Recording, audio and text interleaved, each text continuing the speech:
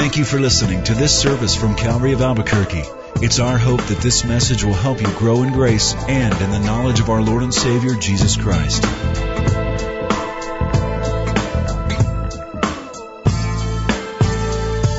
Could you turn in your Bibles this morning to John's Gospel, chapter 2. For most of us, knowledge is supreme, absolutely supreme. There are certain things we need to know to do our jobs and to do them well. But there's another type of knowledge that isn't all that important to know. It's called trivia. It's out there, but nobody really cares, except to go, That's about all.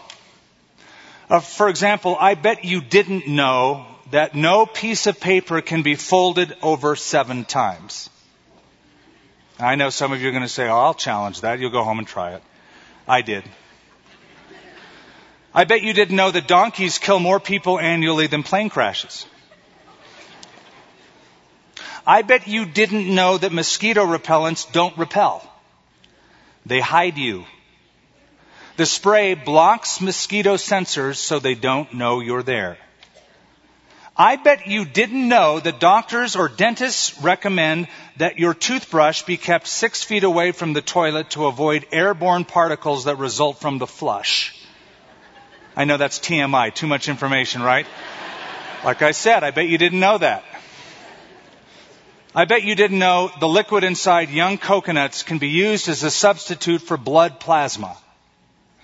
So you go, I bet you didn't know you burn more calories sleeping than watching television.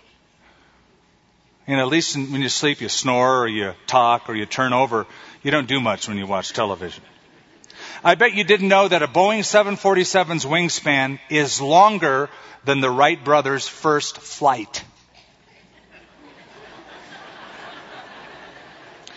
I bet you didn't know that American Airlines saved $40,000 in 1987 by just eliminating 1 olive from each salad served in first class. I bet you didn't know that Venus is the only planet that rotates clockwise. I bet you didn't know that apples, not caffeine, are more efficient at waking you up in the morning. I know you're going to eat apples tomorrow. I bet you didn't know that most dust particles in your house are made from dead skin. Ew. I bet you didn't know Michael Jordan makes more money from Nike annually than all the Nike factory workers in Malaysia combined. I bet you didn't know that it takes 3,000 cows to supply the NFL with enough leather for a year's supply of footballs.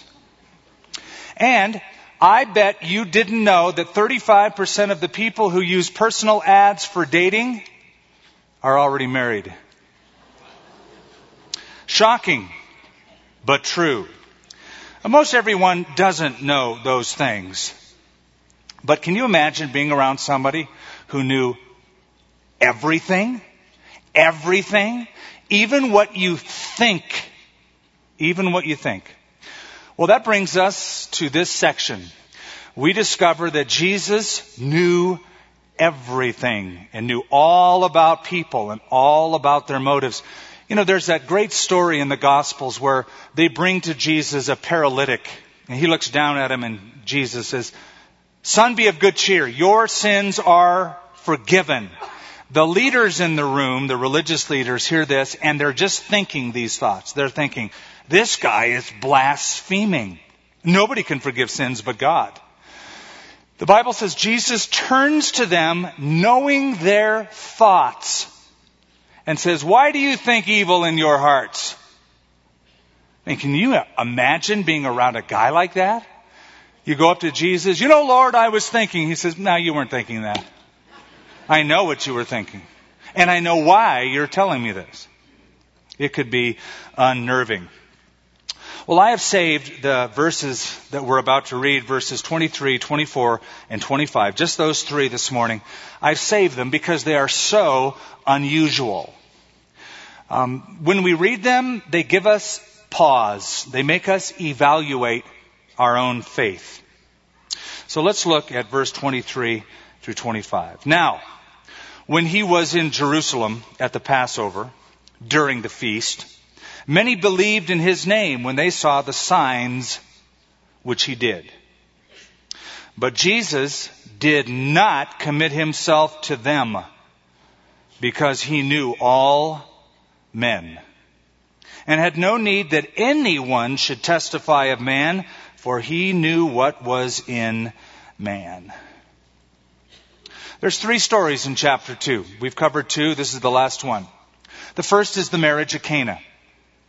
The second is the cleansing of the temple in Jerusalem. And the third is this short little paragraph that is an editorial statement, a summation of what happened during that 1 week at Passover when Jesus went to Jerusalem. In all 3 of these stories, there's a statement of faith that is given. For example, the marriage supper at Cana in verse 11 of chapter 2, it says, the disciples believed in him. That was the result.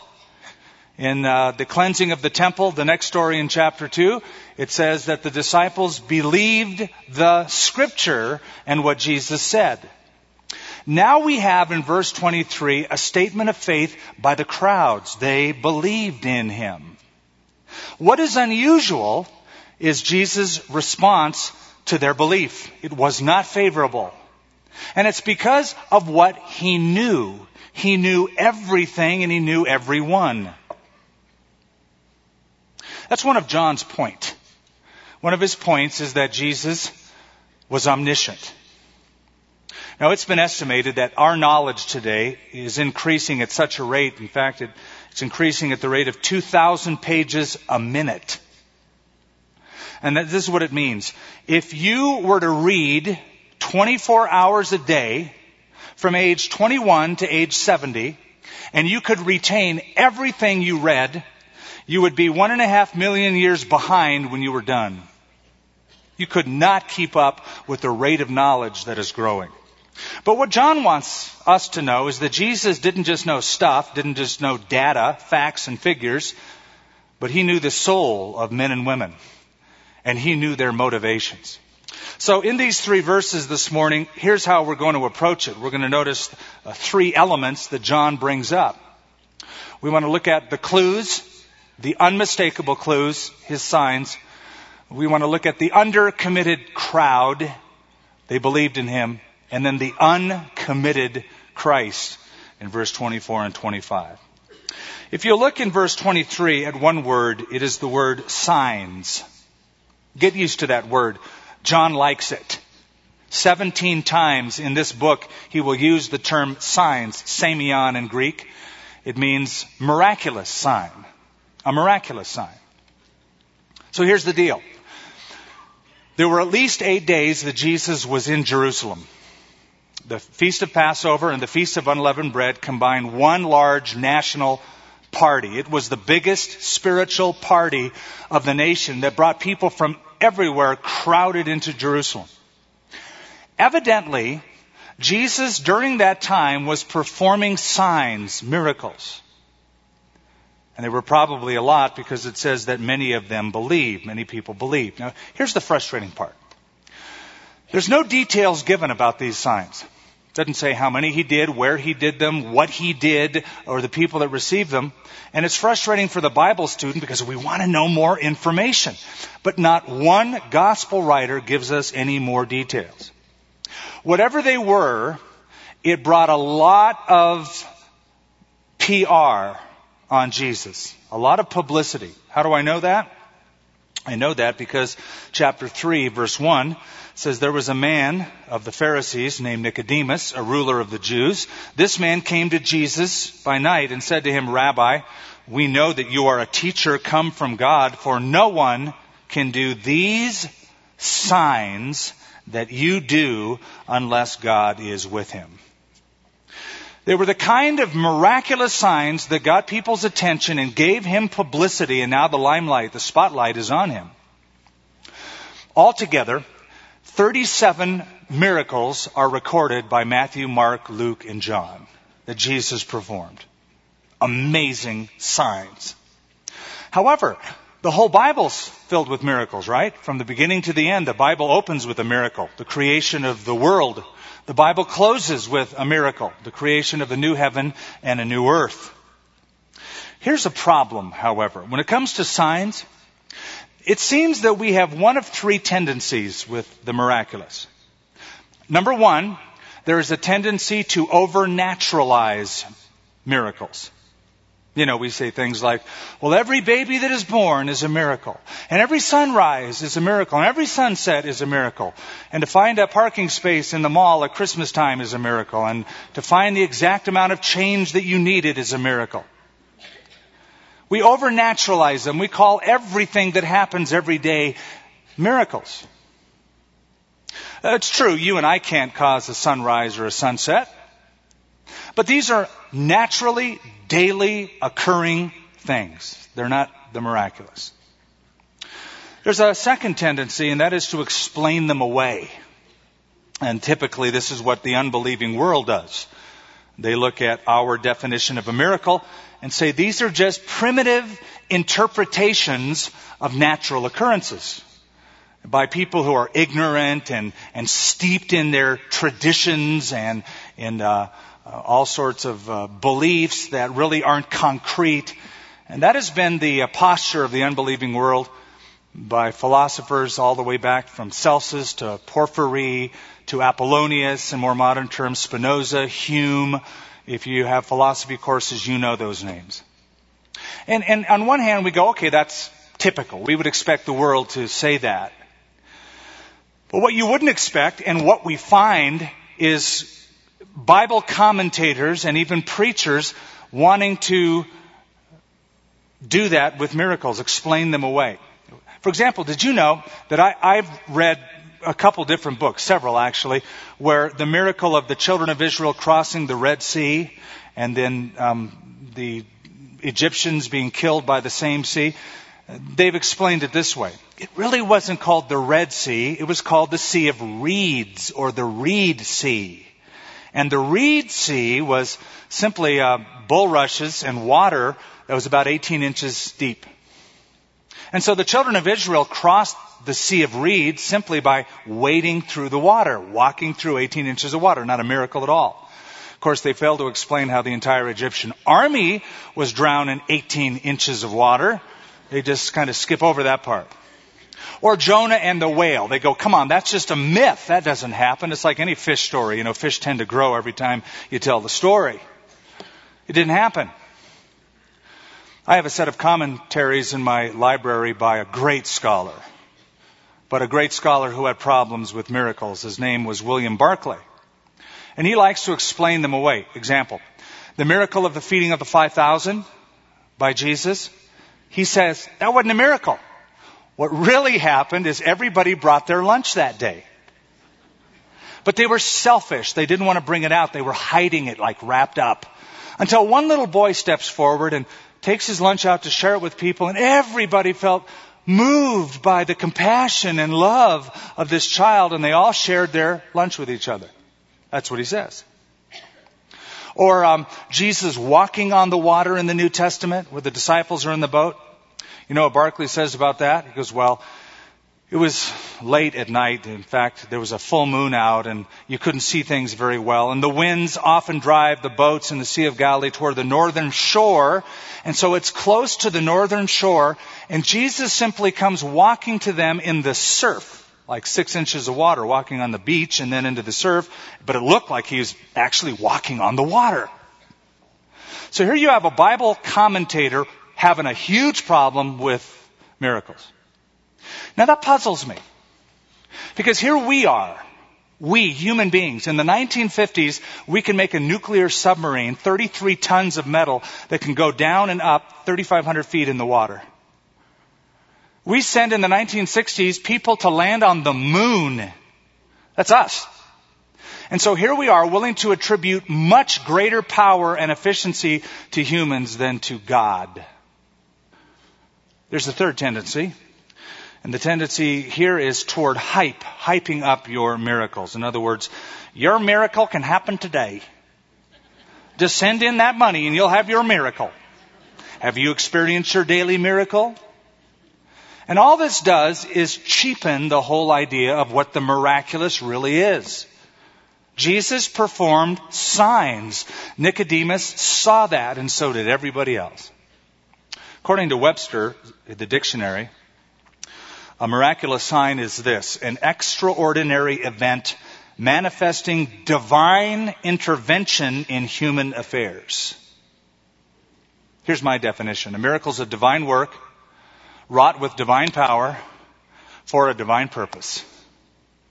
And Jesus did a lot of them, and only 37 are recorded. And all the ones he did during this week are summed up in just a little statement like this.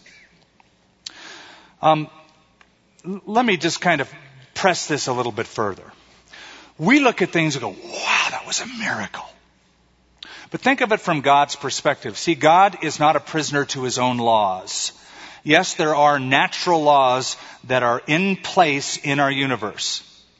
But God can supersede those laws and enact another set of laws. That shouldn't surprise us. We even do that. If you were to stand on a runway and look at a 747 and think how heavy that thing is, and think that that thing can put 500 people in it, carrying 45,000 pounds of overpacked luggage in it, and you're going to tell me that thing's going to get off the ground and go halfway across the world?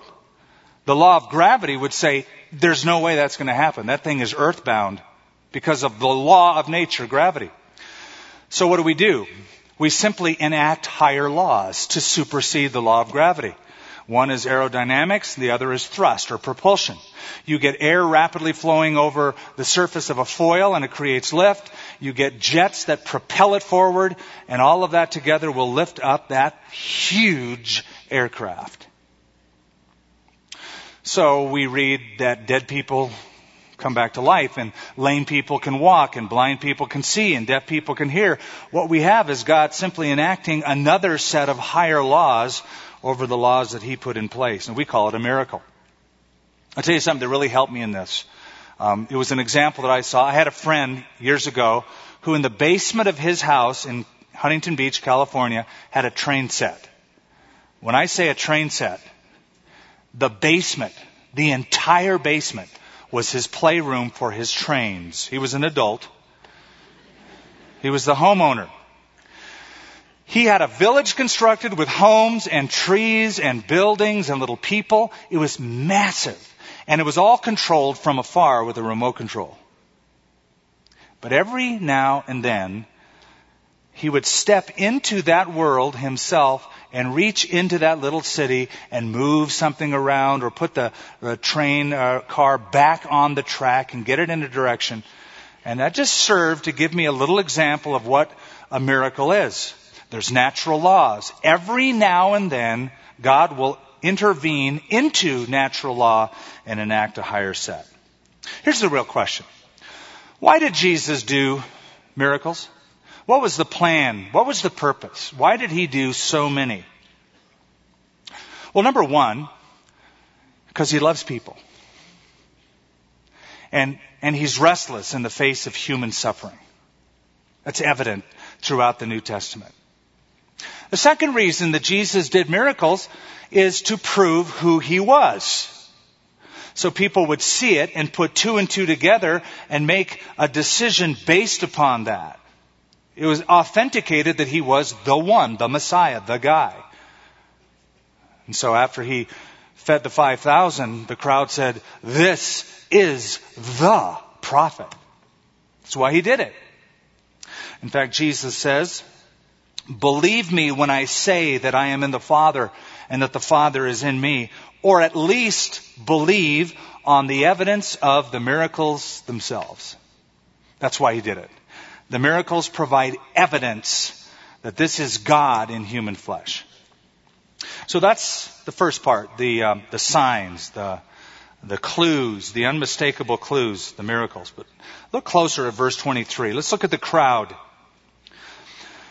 Now, when he was in Jerusalem at the Passover during the feast, many believed in his name when they saw the signs which he did. Okay, here's what's interesting to me as I put the whole chapter together. Remember when he was in the temple and he overturned the tables and the leader said, "We want a sign. Show us a sign after doing what you just did. Give us some miraculous sign." Did Jesus give him a sign in the temple? Nope. In fact, he spoke cryptically about his own resurrection. Destroy this temple, and in 3 days I'll rise it up. And then he leaves the temple without giving him a sign and goes all around Jerusalem doing signs to a whole other group of people, so many that it says many believed. What happened is it got their attention. And for many people, listen carefully, not all, but many people, the signs and wonders was the beginning of their faith. The beginning of their faith journey. Nicodemus was one of them in chapter 3. He'll be drawn in by the signs and he'll have a private interview with Jesus and his life will change. But when you read in verse 23 the word believed, that does not necessarily mean committed faith. It does not necessarily mean committed faith. There is a faith that the Bible speaks about that falls short of being genuine, saving faith. Right? Doesn't James chapter 2 say, you say you believe in God, but even the demons believe and they tremble. You see, it's one thing to have a recognition of who Jesus is, and they all recognize Jesus as Christ, as Messiah, as the Son of God. It's a whole other thing to have an appropriation of that truth. In fact, I think James helps us out by telling us there's 3 kinds of faith that are possible. One is a demonic faith. Even the devil believe and tremble. Number 2 is a dead faith. Faith without works is dead. You can talk about what you believe all day long, but if there's no correspondent life change, it's dead faith. And the 3rd kind is dynamic faith. It's real, it's authentic, and it lives on. Now notice what it says in verse 23, that they believed in his name. They believed in his name. The Amplified Version translates it, many identified themselves with his party. So they're willing to accept him as long as it's on their own terms. They'll accept him as a miracle worker. They'll accept him as a healer. He's our kind of guy. Look what he does. Look how powerful he is. He's like a genie in a bottle. So they're willing to accept him as the healer of their bodies, but not as the Savior from their sin. This will be evident later on. Warren Wiersbe calls this group unsaved believers. Isn't that an interesting term? Unsaved believers, drawn to Jesus by his miracles, but they will not commit himself or themselves to him. Now, I want you to see the difference. Here's one instance. Turn with me to John chapter 8. Turn in your Bibles to John chapter 8 and look at 2 verses. This is going to help. John chapter 8. Verse 30 and 31. As he, Jesus, spoke these words, many believed in him. And then Jesus said to those Jews who believed in him, if you abide, continue, keep going in my word, that is, obey what I say, you are my disciples indeed, and you shall know the truth, and the truth shall make you free. See the difference? It's readily apparent. One more passage. Turn to Acts chapter 8. Just go to the right, one book. Acts, the 8th chapter. At this time, the story takes place in Samaria. They're up there preaching the gospel. That's where Philip is. Look what happens. Acts chapter 8, verse 13. Then Simon, not Simon Peter, a different guy in Samaria. Then Simon himself also believed. And when he was baptized, he continued with Philip and was amazed seeing the miracles and signs which were done. Okay, it says he believed. But watch. When the apostles who were at Jerusalem heard that Samaria received the word of God, they sent Peter and John to them, who, when they had come down, prayed for them that they might receive the Holy Spirit. For as yet he had fallen upon none of them. They had only been baptized in the name of the Lord Jesus. And then they laid hands on them and they received the Holy Spirit. And when Simon saw that through the laying out of the apostles' hands the Holy Spirit was given, he offered them money. saying, "Give me this power also, that anyone on whom I lay hands may receive the Holy Spirit." But Peter said to him, "Your money perish with you." Now watch this. "Because you thought the gift of God could be purchased with money. You have neither part nor portion in this matter, for your heart is not right in the sight of God." Huge difference. "Repent therefore of this your wickedness, and pray God, if perhaps the thought of your heart may be forgiven you." Huge difference. I want you to be aware of a movement that is happening in the Gospel of John. You see it beginning here. But you're going to see a movement in the life of Jesus happen in the Gospel of John, where Jesus moves out of the bright light of popularity into the dark shadows of rejection, more and more and more. First, like here at the beginning, it's a bandwagon approach. Everybody's amazed and the crowds rush to him because of the miracles that he performs. But pretty soon he's going to talk. He's going to speak. And when he speaks, things like, if you're going to follow me, you have to die daily to yourself. Take up your cross and follow me. The words that Jesus will share with them bring deep conviction to the heart. And that conviction will eventuate in one of two possibilities: conversion or contention. They will be divided over him. And he's going to move from being very, very popular to being rejected ultimately by the nation. A good example of that, and you don't have to turn there, is in John chapter 6. He feeds the 5,000. We're told this: "When they had seen the sign Jesus did, they were about to come and take him by force and make him their king." So Jesus escapes out of that, and then he talks to the crowd and says some very, very difficult, hard things. And so some of the disciples said, "This is a hard saying. Who can hear it?" From that time, many of his disciples went back and walked with him no more. Oh, they're there for a free lunch. And they'll come back later on, hopefully for a free dinner. But when he starts telling them truth, many of them will walk away from him. They want the signs, not the Savior. So there's a problem with signs. If you base your faith on signs, they're never enough. They're never enough. You'll be upset by the one that didn't happen. You'll be upset by the prayer that wasn't answered, by the person who wasn't healed, by the payment that didn't arrive. They're never enough. That's the reason faith needs to be based not on what Jesus does, but on who Jesus is. So you see the difference. You can say you believe in him. There's a big difference between recognizing him and appropriating him. A difference between knowing who he is and knowing him personally. I guess it would be sort of like when I was living in California, I remember the mailman that delivered my mail. I recognized him.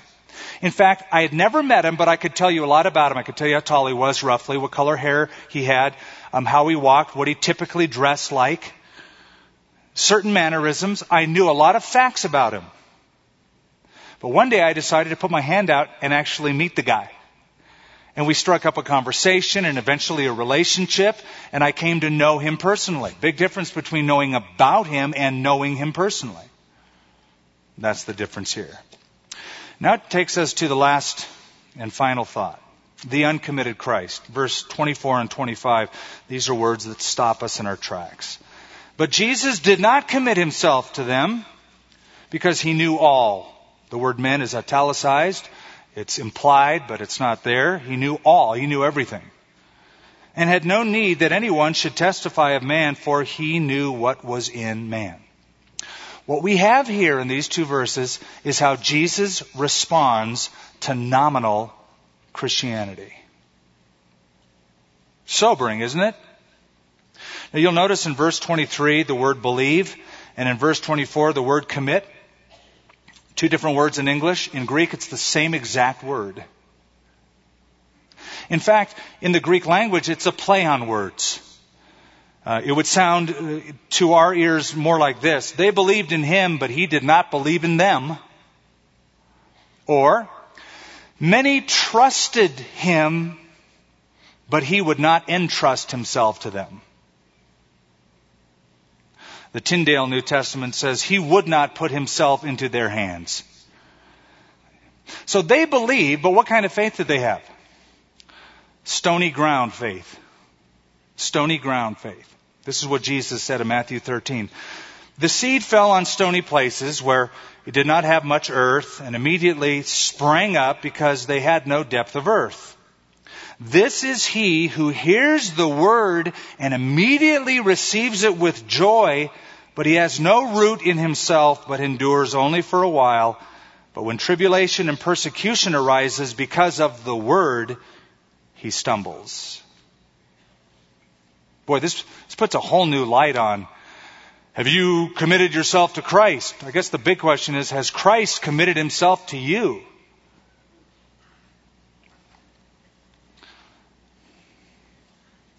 And the reason Jesus didn't commit himself to them, it says because he knew all men. He had spiritual X-ray vision. He could look at a person and know every motive that they were dealing with. Wow. So verse 23, 24, and 25 is an editorial comment by John, sort of summing up what happened in Jerusalem. And this is what he wants us to know. This Jesus had an attribute of God called omniscience. He knew everything. He could look at you with penetrating eyes and know past, present, what you're thinking, why you're there, where you're going to go, what's going to happen. He knew it all. I'll tell you, dealing with that kind of a person, as I mentioned, can be very unsettling.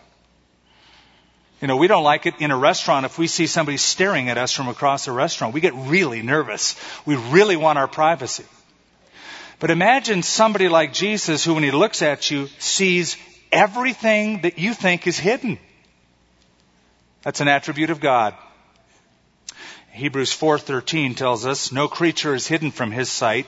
All things are naked and open to the eyes of him to whom we must give an account. So sort of the large point here in chapter 2 is that no one with artificial faith in Jesus' presence could get away with it. He could see right through it.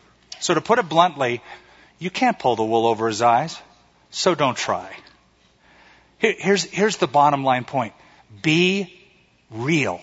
Be honest. If you don't feel like this, don't do that.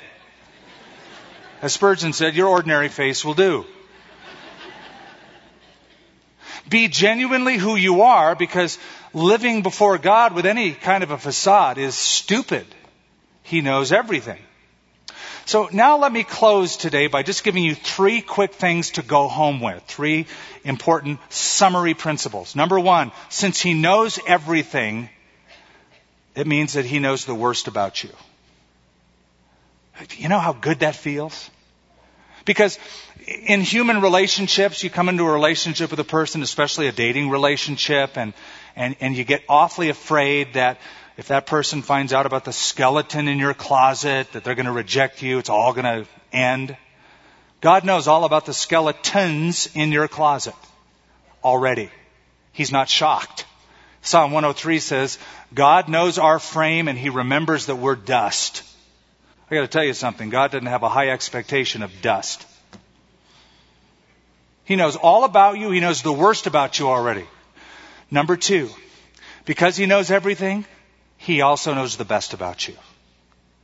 He knows what other people don't know. They might know about one little thing you did wrong, one problem you had, but they don't know about all the other good stuff that you've done, and they certainly don't know the motivation of your heart. God does. God does. In 1 John, it says, if our heart condemns us, God is greater than our hearts, and he knows all things.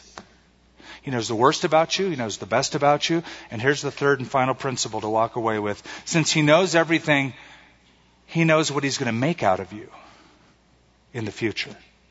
He knows that. When he looks at you, he doesn't just see imperfections in you. He also sees the finished product. The Bible says we are His workmanship. He sees the finished work of art. There's a bumper sticker that says, Christians aren't perfect, just what? Forgiven. Some people put that on their cars so they can speed and get away with it, I guess. Christians aren't perfect, and Christians are forgiven. But there's much more than that. Christians are God's project. He's working on you, and He knows what you're going to become with His hands in your life. The best example of that is Nicodemus in chapter 3, verse 1. By the way, chapter 3 shouldn't be there. What I mean by that is the chapter breaks were added much later after the Bible was written, and people thought that it was sort of a new thought. It's not a new thought. What John wants you to know is the difference here. Jesus knew all men. He didn't need that anybody need to testify to Him of man, because He knows what is in man. Chapter 3, verse 1, there was a man of the Pharisees named Nicodemus, a ruler of the Jews. He's a different man. He has a different reason for coming to Jesus. He's going to be changed. Jesus is going to work on this guy and change him. I remember when I heard the gospel very plainly and simply, first by watching it on television with Dr. Graham. Second, was sometime before that when a friend of mine named Gino, after being saved one Saturday night, came to me on a Sunday and told me that I was a sinner, I needed to be saved, and he had accepted Christ. My response was to pick him up by the shirt and throw him against the wall and say, never tell me that ever again. And then I said, don't you know, I've been raised in a church all my life. And I went on to talk about how I believed. I was like this crowd. I believed in that I recognized who Jesus was. But it wasn't genuine from the heart belief. I had not received Christ. Huge difference. When I did, when I decided to put my faith in Jesus, it was so weak and it was so frail and it was so faltering. But it was real. I really wanted to be forgiven.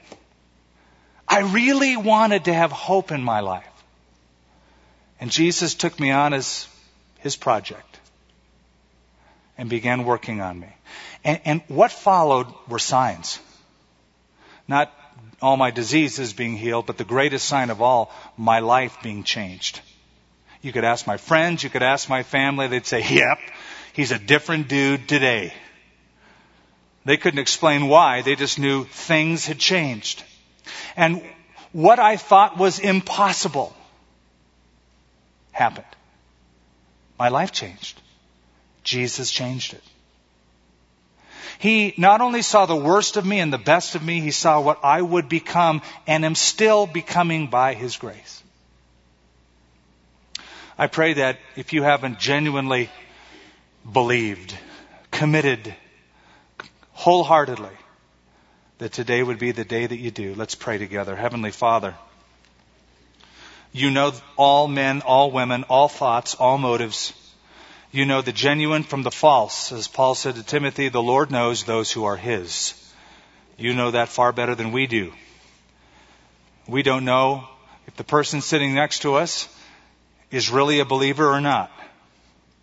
We might think we do, but we don't know the human heart. You do. But Lord, forget about them for a minute. At least we should. We're thinking about ourselves right now. Because there may be some of us who have been religious, who have been well-meaning, who come to church, who sing the songs, who say we believe, but that's a faith that is short of saving faith. And maybe we just know that because our whole life and faith and experience seems so cold. And we want it warmed up. We want the richness of what it is to have a relationship with You personally, authentically, through Your Son, the Lord Jesus Christ. I pray for anybody here who has never yielded their life to Christ. They have never surrendered. They have never said, I give up and I want to live for You and I turn and repent of my sins and I turn to You completely. They've never done that yet. Or Others are confused because they went to a camp or they went to a meeting and they did something. They just don't exactly know what that was. They certainly don't see that in their experience today.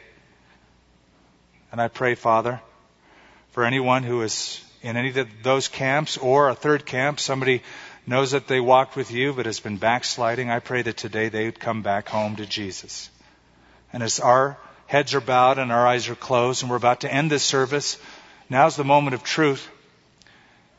If anyone will cooperate with God dealing and moving you to accept Him, and you're willing to come to Christ today and be forgiven of your past and have Christ wholly committed to you,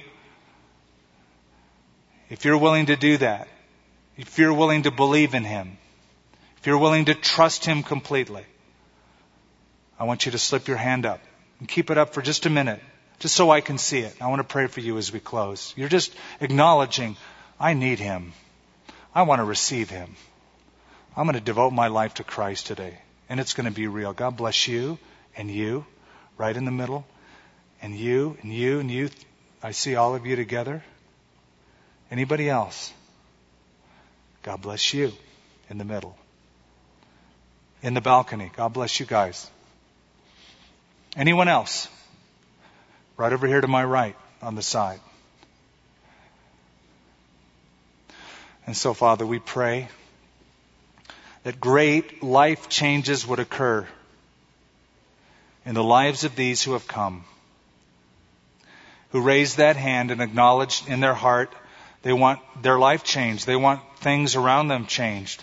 They really want forgiveness. They want hope. Right where you are seated, I don't want to let this time pass us by. If you raise your hand, would you just talk to the Lord right now? And allow me to lead you in a prayer. Would you say this after me to Him? Lord, I give you my life. I admit I'm a sinner. Please forgive me. I trust that Jesus died on the cross and that He rose from the dead for me. And I turn from my sin and I entrust my whole heart to you, Jesus. I trust that you'll save me as I receive you as Savior and as Lord. Fill me with your Holy Spirit and help me to live for you. In Jesus' name, amen. Thank you for listening to this service from Calvary of Albuquerque. If you would like more information about what you've heard in this message or about Calvary of Albuquerque, please visit our website at www.calvaryabq.org. If you have made a decision to follow Christ or would like someone to pray for you, please leave a message with our Prayer Watch line at 505-344-3658. Thank you, and God bless.